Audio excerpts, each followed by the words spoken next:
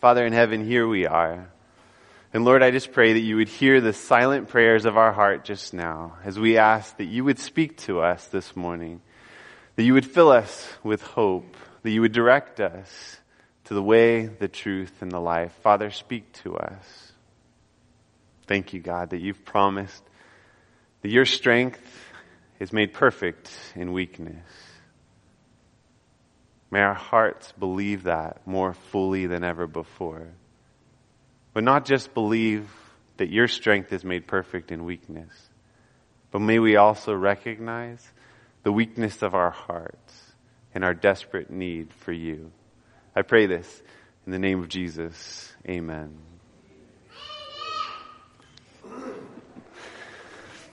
If you looked at her, she was emaciated. She was weak. She was pale. But as she walked along, I imagine that she tried to hold herself as upright as possible, that she tried to walk as if she was filled with energy, although she was exhausted. The crowd was pressing around. It probably felt like it was entirely too much. It had gone on too long. She had tried every other possibility, and surely this one wasn't going to fix her problem. Turn with me to the Gospel of Mark, where we pick up the story of a woman who was going through something of incredibly difficult proportions. Something that, honestly, I identify with a little bit after this past week. Mark chapter 5, and we'll pick it up in verse 21. This is right after Jesus has healed a demoniac, and he's sent him on his way to tell about who Jesus is in his area. He comes back across the sea because nobody wanted him on that side of the Sea of Galilee. It's about a 7.5 mile trip back across the Sea of Galilee. You can just barely see across the Sea of Galilee. He comes back across to the side of Capernaum. And as he lands there, look at what it says in verse 21. Now when Jesus had crossed over again by boat to the other side, a great multitude gathered to him, and he was by the sea. Now Luke adds in something fascinating here. This is a story that's captured in all three of the synoptic gospels. That's Matthew, Mark, and Luke. All three of them capture this story. And Luke says this specifically. He says that the crowd was waiting for him. Now what had he just gone over to do? He gone to get away, that's right. And as he found the demoniac, he healed the demoniac, the pigs went into the sea, and then they said, we don't want you here anymore, you need to go back. Now you remember, that took all night and a day to come, and now he's coming back, and the people are just waiting there on the shore. Do you see the kind of anticipation that they have about who Jesus is? About what he's capable of doing? They've been waiting there on the shore with anticipation, just hoping, maybe Jesus will come back. We hope that he'll come back. He went over to the other side to minister to those heathens on the other side of the lake. But hopefully he'll come back soon. And they're just there waiting day and night for Jesus to come back. It says a great multitude had gathered together by him, and he was by the sea there. Now, this actually skips over part of what happens here. He actually has in Matthew, it tells about how he went and had the feast at Matthew's house here. But Jairus comes to him and asks with an urgent request. He needs help. And then we go on to verse 24. So Jesus went with him, and a great multitude followed him, and what does it say? Thronged him. That's a really strong word in Greek, and it's even stronger, the word that's used in Luke. It's crowding around him, it's choking him, it's pressing in, it's jostling him. The crowd simply won't give Jesus a breath. As he's moving along, can you imagine being in a crowd where it's thronging him, it's crowding him, it's pressing in on him, it's jostling him? And as he's going along, verse 25 says this. Now a certain woman had a flow of blood for 12 years. Now if you pause right there, as a Jewish reader reading this, you realize something. This is a big deal. For 12 years, yes, it's a big deal to be sick. I can't imagine what it's like to be sick for 12 years, because this past week I got sick on Tuesday, and I think I'm getting pretty well today, but you don't have to shake my hand or come close to me. I won't be offended at all. right? I think I'm about well, and I'm hopefully past the contagious part, but it felt like an eternity to be sick that long. But for 12 long years, she has a flow of blood from her body. This is something that could potentially be deadly in that time and age when they didn't have the sanitization that we have today. They didn't have the ability to give her more blood. They didn't have all of the medical technology that we had today. But not only that, there was the stigma that came with having a flow of blood. Because there was the ritual laws that told when a woman had a flow of blood that she was unclean ceremonially for 7 days. That meant that this woman for 12 years could not go to the synagogue. That means that for 12 years she could not go to the temple 3 times a year to go up to worship at the 3 different festivals during the year. You see how this is a huge deal in her life. But not only could she personally not go and do that, but do you imagine the separation that happens in her life as she's not able to bond with her church family to come together? But not only that, any person that she touches becomes unclean and has to wait it out until the evening and bathe in the evening. Her husband can't be with her. Her children wouldn't want to be close to her. Nobody wants to touch this woman. You imagine what that's like. I can imagine a little bit what it's like because I've spent the last 4 days in a closet in my room. I know, it sounds strange to just announce that in front of church, but I didn't want my babies to get sick. And I was contagious, right? Coming down with a cold. I had a mask that anytime I went out with, I would have the mask and I would put on a hand sanitizer and do everything possible to not get the baby sick, to not get Leah sick, to not get my mother-in-law and father-in-law sick. I missed holding my babies. I missed being close to them. And that was only 4 days. I cannot imagine what it was like. I don't know how old this lady was. Maybe it was her children that she couldn't be close to. Or maybe it was her grandchildren that she couldn't hold. I don't know what it was like for her. But 12 long years, that separation. Can you imagine the frustration, the loneliness? Not only that, but as we keep on reading, look at what it goes on to say in verse 26. And had, what is the next word? Suffered many things from many physicians. This doesn't speak well for the Galilean doctors of the day, right? She had suffered many things from physicians. You know, today we have great medical schools that work out a system that helps us in many different ways. I'm very thankful for doctors. But back then, doctors made you suffer. That's what this is telling us. That the doctors, I mean, they would bleed patients. They had leeches. They had all different types of things. But for something like this in particular, they had things like you had to drink a wine with an onion, the Talmud says, or you had to take the ashes of an ostrich egg, and during I think it was the summer, you carried it in a cotton bag, and during the winter, you had to carry the ashes of the ostrich egg around with you in a different type of bag, and she suffered many things at the hands of many different physicians. But not only that, she had spent all that she had on these worthless doctors. She had tried to do everything possible to take care of this. She's trying in her own strength to do everything that she can to get past what has limited the relationships in her life. What has kept her back from her religious life and her social life. She's trying to do everything possible. And now she's got nothing. She spent all of her money. She has nothing to offer anybody else. Even if somebody comes up with a miracle cure at this point, she's got no pennies left in her pocket to be able to offer to a doctor to be able to get that miracle cure. She's got no hope left. Not only that, she had spent all that she had and was no better, but rather grew worse.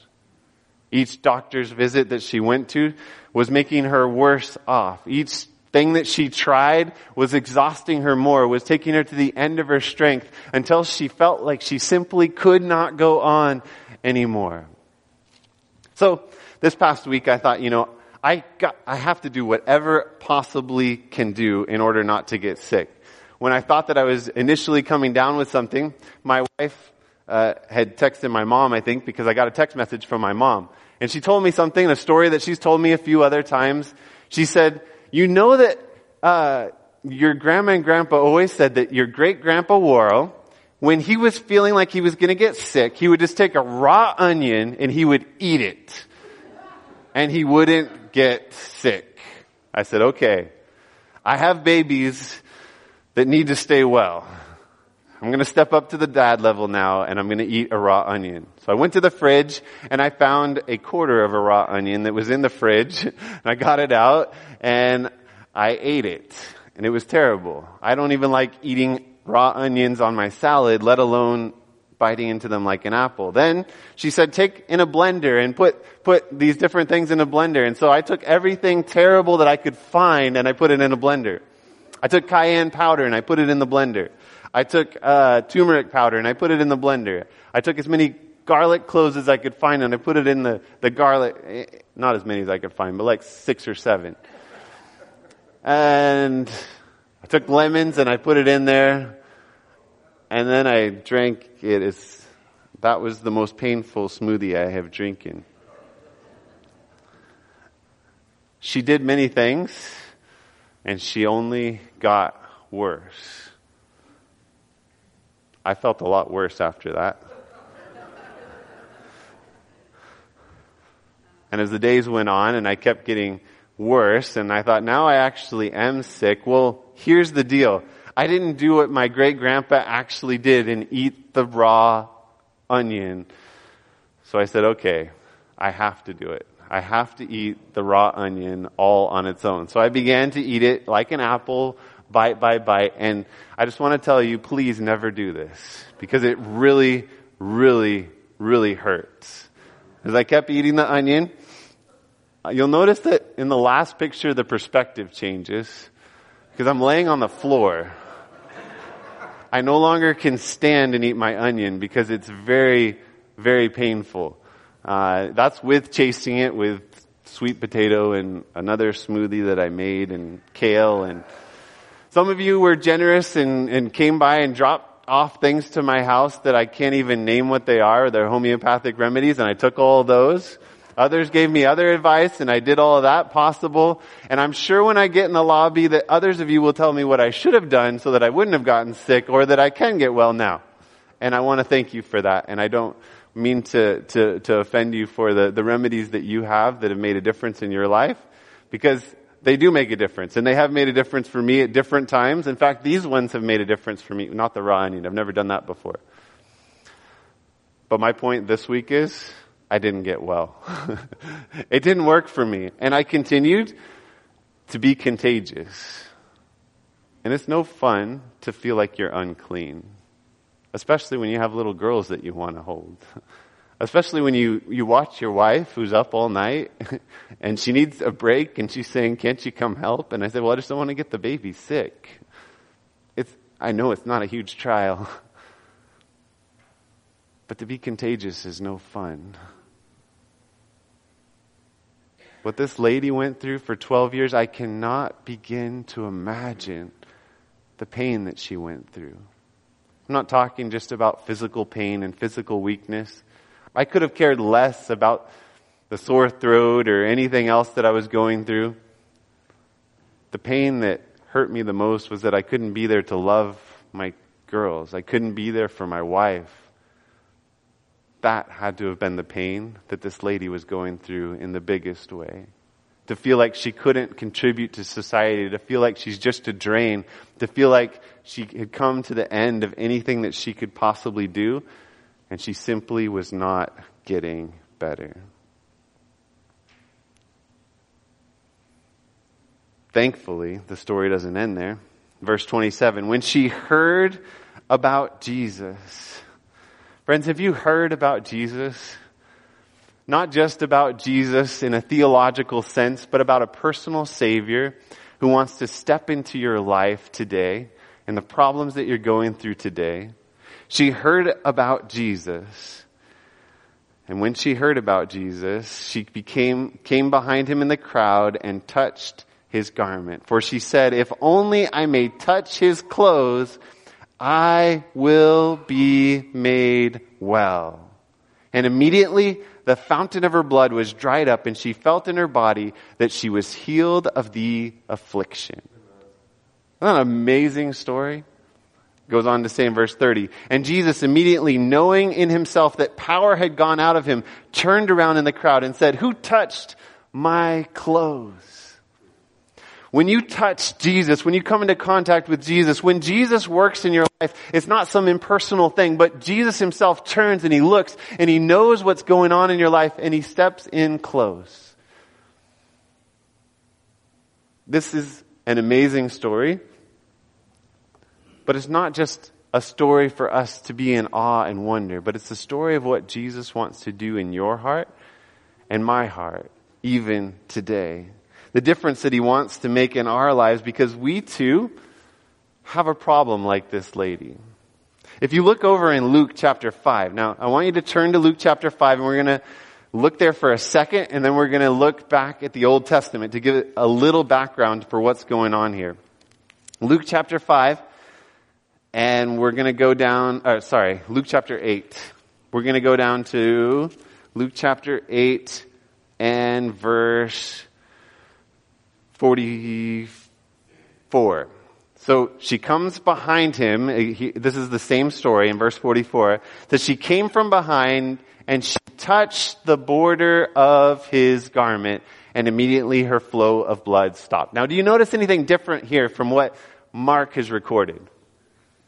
Now, I started with Mark because Luke is a physician, and as a physician, he doesn't want to tell you about the physicians. So we had to start with Mark so that we could know about the physicians who mistreated this lady. Now, granted, when I'm talking about physicians, I'm not talking about modern day physicians. I'm talking about first century physicians who didn't know what they were doing. So Luke is a physician and he doesn't want to tell us about that. But here we pick up more details in the story, because what does he tell us about what this woman does? You imagine she's weak, she's emaciated, she's probably been trying to follow Jesus from when he was at the Sea of Galilee. Now he's moving along through, maybe it's Capernaum, and she's trying to get close to Jesus. This crowd is thronging around Jesus, and she gets in her mind this hope. She says, if only I could just touch Jesus, I could be made whole. But what's the difference here in what happened in Mark? Do you notice anything different here? Well, we kind of went over it quickly, but here it says, came from behind and touched the border of his garment. It specifies something specific. Not just that if I touch his garment, but specifically she touches the border of his garment. What's significant about that? Let's go back to Numbers chapter 15. In Numbers chapter 15, we find out what is significant about the border of the garment. Numbers chapter 15, it specifically tells us in verse 37 what an Israelite was to do with the borders of their garment. Now, Jesus, being an Israelite who came to fulfill all these things, would have done these things in his own life. Verse 37, it says, again, the Lord spoke to Moses, saying, speak to the children of Israel, tell them to make tassels on the corners of their garments throughout their generations, and to put a, what does it say? Blue thread in the tassels of the corners. And you shall have the tassel that you may look upon it and remember all the, what does it say? Commandments of the Lord, and do them, and that you may not follow the harlotry to which your own heart and your own eyes are inclined. So what were they to do? They were to take their robe, they were to have tassels on it, and they were to weave into it what color thread?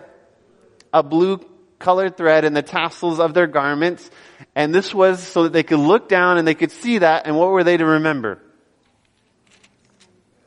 The commandments of God. And as they remember the commandments, that was to keep them from committing harlotry, from going away from the commandments, from going away from God. And that you may remember and do all my commandments and be holy for your God. So these were to represent that they were to be a holy people, they were to be a set apart people, that they were to be a people who were commandment keeping people, that they were to love God with all their heart, with all their soul, with all their strength, and to love people as themselves. And that's what these tassels were to represent. And so on the hem of Jesus' robe were probably tassels with little blue threads going through them. Now something interesting, if you tie this in with the book of Revelation, there's a people who stand in the end. Who are they? They're the people who keep the commandments of God and have the faith of Jesus. There's a people who don't stand in the end, and they're a part of what's known as the harlot of Babylon.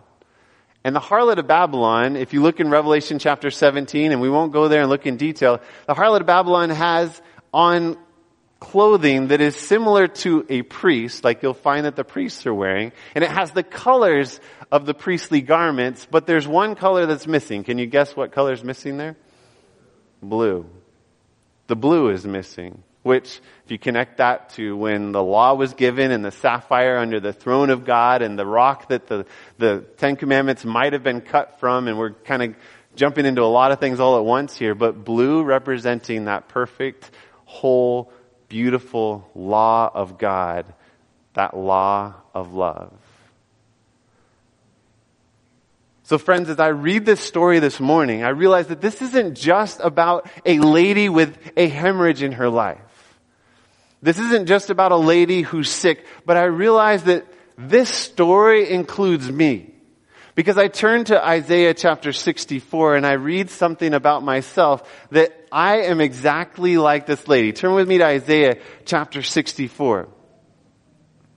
Isaiah chapter 64 and verse 6 says this, "But we are all like an unclean thing, and all our righteousness are like filthy rags." The word there in Hebrew is menstrual garments, menstrual clothes. It's what you would use to stop blood flow if you were a woman for 12 years having a hemorrhage in your body. We all are an unclean thing, and all of our, what is it? All of our righteousness are like filthy rags. Friends, all of our attempts to keep the law of God, all of our attempts to love God with all of our heart, with all of our soul, with all of our strength, all of our attempts to love the people around us are like filthy rags. And that's because we're hemorrhaging. We all have a sin problem in our hearts that leads us to not even be able to love like we're supposed to love. I shared with you just a couple weeks ago about my hand. And now I'm sharing with you about sickness in my body. And pretty soon you're going to be like, man, this pastor, we need to get a new pastor. This pastor is going to die on us soon. There are so many things in our life that keep us from loving. Have you experienced that? You want to love your son, your daughter. You want to love your husband, your wife. You want to love the people at work, your neighbors. You want to love God. But you find that it's just so hard, and that so many things in your life make it so that you're so weak to actually be able to love. Am I the only one who feels that way, or are all of you perfect and you're able to love? You see, this lady, people might have thought she was doing just fine. In fact, some scholars think that she was trying to avoid notice, that she was trying to not let the crowd know that she had just contaminated all of them, that all of them had to wait until that evening and take a bath, that they couldn't go to the synagogue, that they were unclean. People think that she didn't want people to know what was really going on inside. I have a feeling that as Christians, oftentimes we put on a front when we come to church, but there may be hidden hemorrhages in our life that we've simply got to reach out to Jesus for. You see, the answer wasn't in the physicians. It wasn't in spending all of her money doing everything possible to fix the hemorrhage. There was nothing she could possibly do to make herself whole again. And neither can you or I make ourselves whole again. There's nothing that we can do to make ourselves well from the hemorrhage that is going on in our hearts. You cannot work up enough love to truly love God with all your heart. You cannot work up enough love to truly love people with all your heart. Your righteousness, my righteousness, is like filthy rags. It's like a hemorrhage going out of us. So what do we need? Let's go back to Luke, and we pick up this story of how Jesus responds to this woman. In verse 45, and Jesus said, "Who touched me?" This is Luke 8, verse 45. When all denied it, everybody's saying, "Not me, I didn't touch you, it wasn't me." Peter and those who were with him said, "Master, the multitudes throng and press you, and you say, 'Who touched me?'" But Jesus said, "Somebody touched me, for I perceived power going out from me." Peter says, everybody's bumping into you. Everybody's touching you. Everybody's coming alongside. Everybody knows about you, Jesus. Everybody believes in you, Jesus.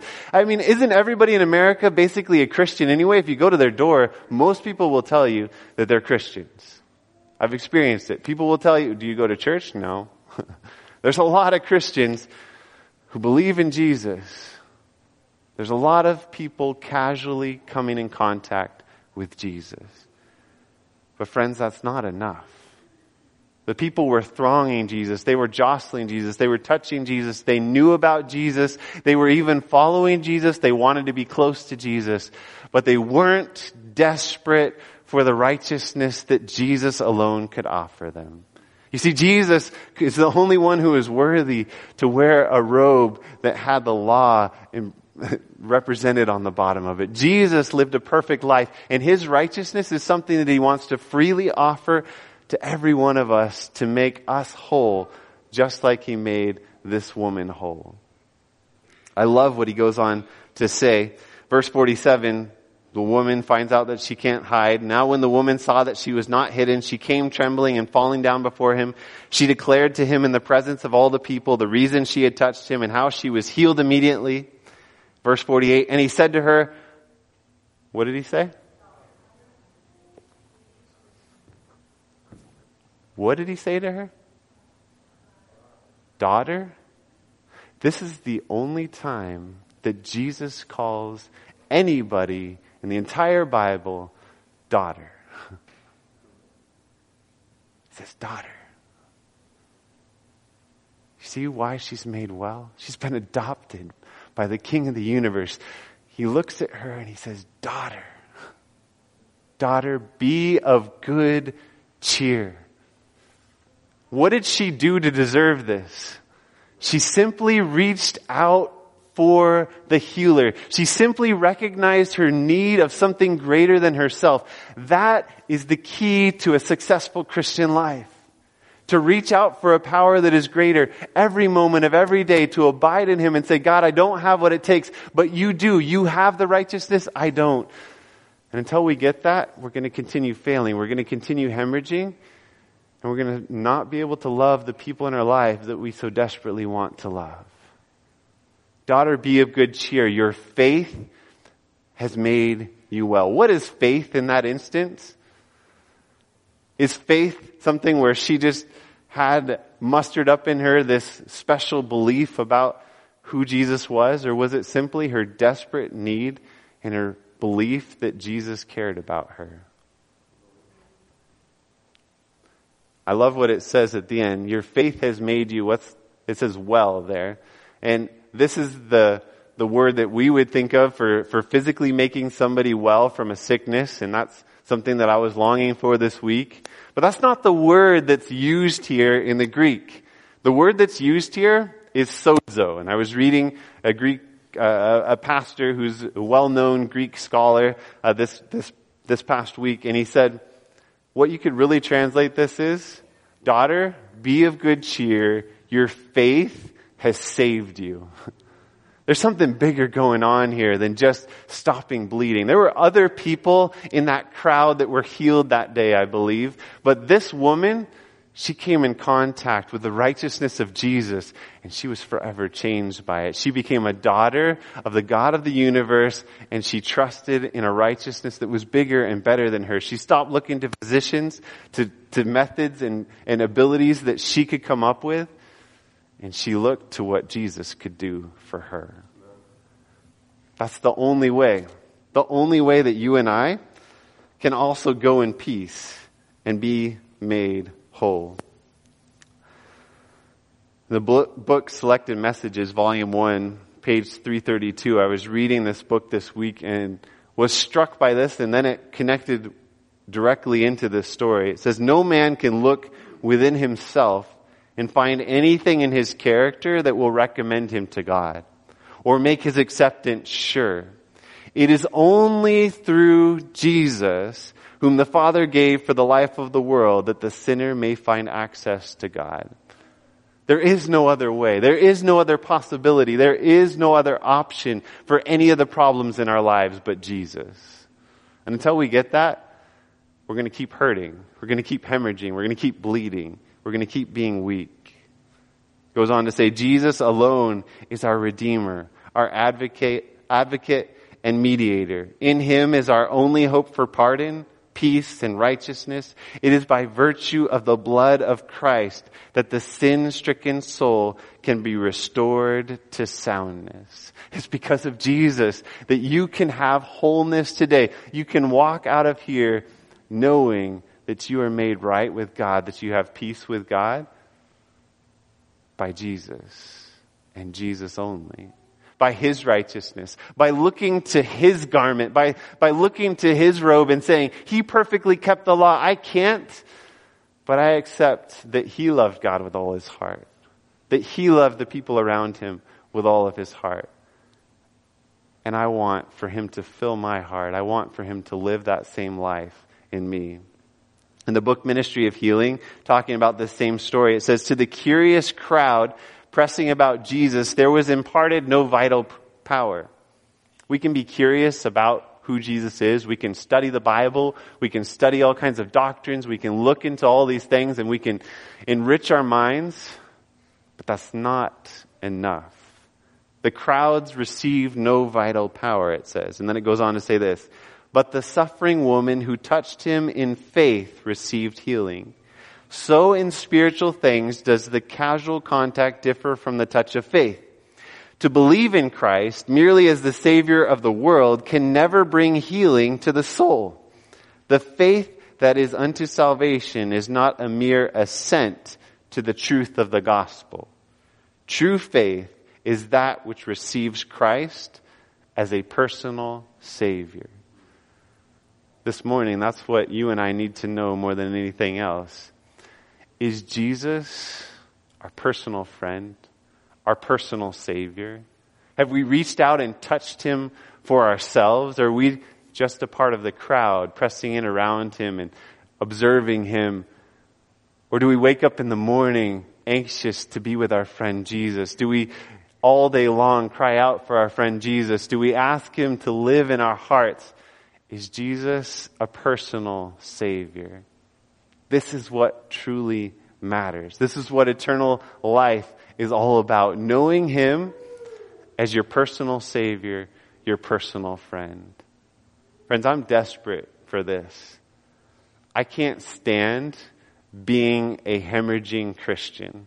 I can't stand being a contagious Adventist in the wrong way. All right? This last weekend we had the awesome Contagious Adventist seminar that was an amazing thing, and somehow somebody there, Linda, pointed out to me in laughing, even though I was feeling sick, and that's okay, I thought it was funny too, that somebody was contagious there and got me sick, potentially. It could have been somewhere else too. I went other places. This week, I became a contagious Adventist. An unstoppable force in my body was seeking to hurt the people in my life. I didn't know how to stop it. I had a mask on. I was in the closet. I ate raw onions. I ate smoothies. I ate salads. I didn't eat anything bad all week. I don't try to eat bad things anyway in the first place. But on Wednesday, my father-in-law was dismissed by my mother-in-law to go home because he wasn't feeling so well. And I just kept praying, God, just don't let Leah get sick. And then she started feeling sick yesterday. This morning I finally got to hold my babies again. I'd missed that. It's an amazing feeling. Their soft skin, their cute little voices, even their cry is adorable. Then I noticed something. Abby was getting all congested. You know how terrible that makes a dad feel? To know that you may be the one to give your daughter her first cold.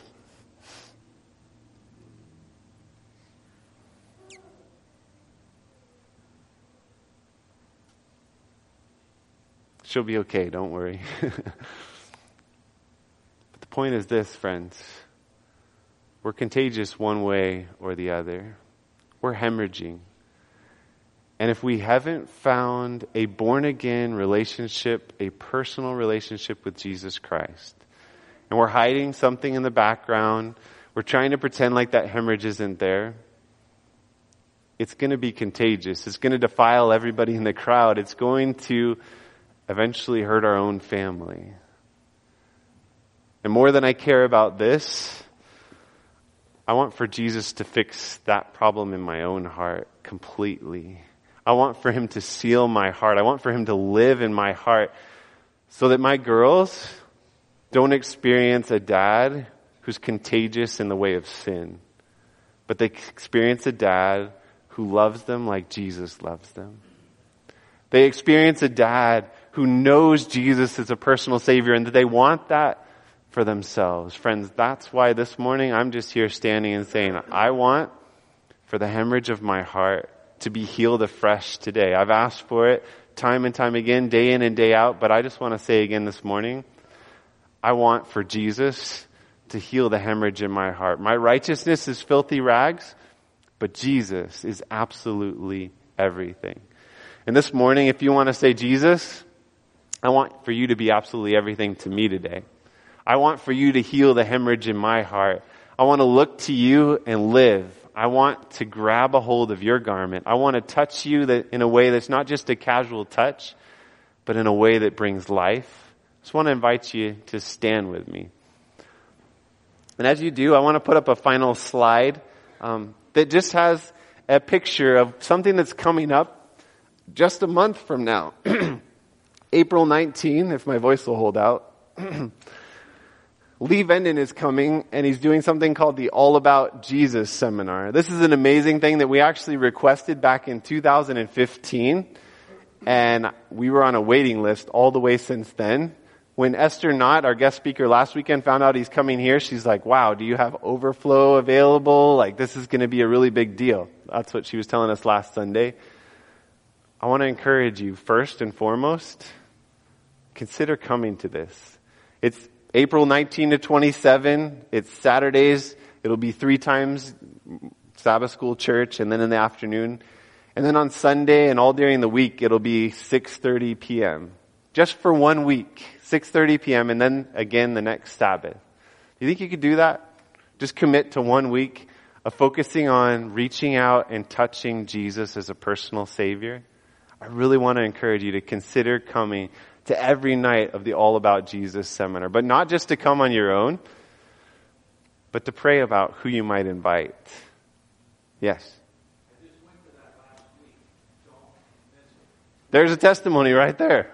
Don't miss it. He went to it last week and was blessed by it. You can talk to him about it afterwards. You can also call up Bruce Boriak. He's been calling various ones of you, letting you know that I told him to call all his friends because he heard it in Arizona. It was a blessing to him. This isn't, though, about Lee Venden. It's about the person of Jesus Christ. Jesus is everything. And if we don't get that, we miss everything. We won't make it through the end without Jesus. We won't make it through tomorrow without Jesus. We need a Savior. So I encourage you to join when we had our leadership brunch last Sunday. Many of you committed to pray for 40 days for 5 people and to pray how God might have you reach out to them and maybe even invite them to this. I encourage you to join me in doing the same thing. I'm praying for 5 people. I've reached out to them. It was amazing. One of the people haven't been to church in a while. Leah and I were literally walking from our house through our neighborhood nearby, taking the girls on a walk before I got sick. And we're praying, God, who do you want us to pray for of the 5 people?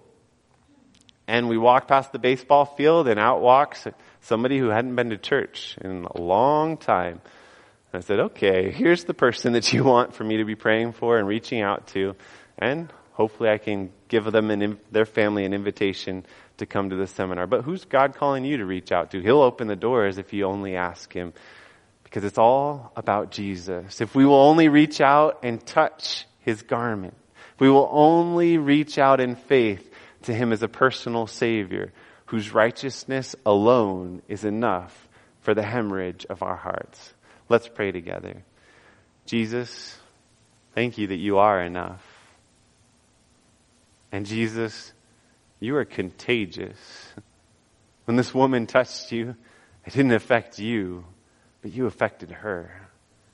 And God, the more that we touch you, the more you'll impact us. And we'll be able to be contagious Christians to this world, that people will recognize your goodness. They'll come in contact with us in a way that they see that there's something different about us. God, we need your righteousness. Lord, I recognize that my righteousness is filthy rags. I keep trying to love and falling short of it. I need a Savior. Would you please fill me and fill each of us with yourself? Would you live out your life within us? Would you help us to believe this morning that you are not just the Savior of the world, but that you're the Savior of me?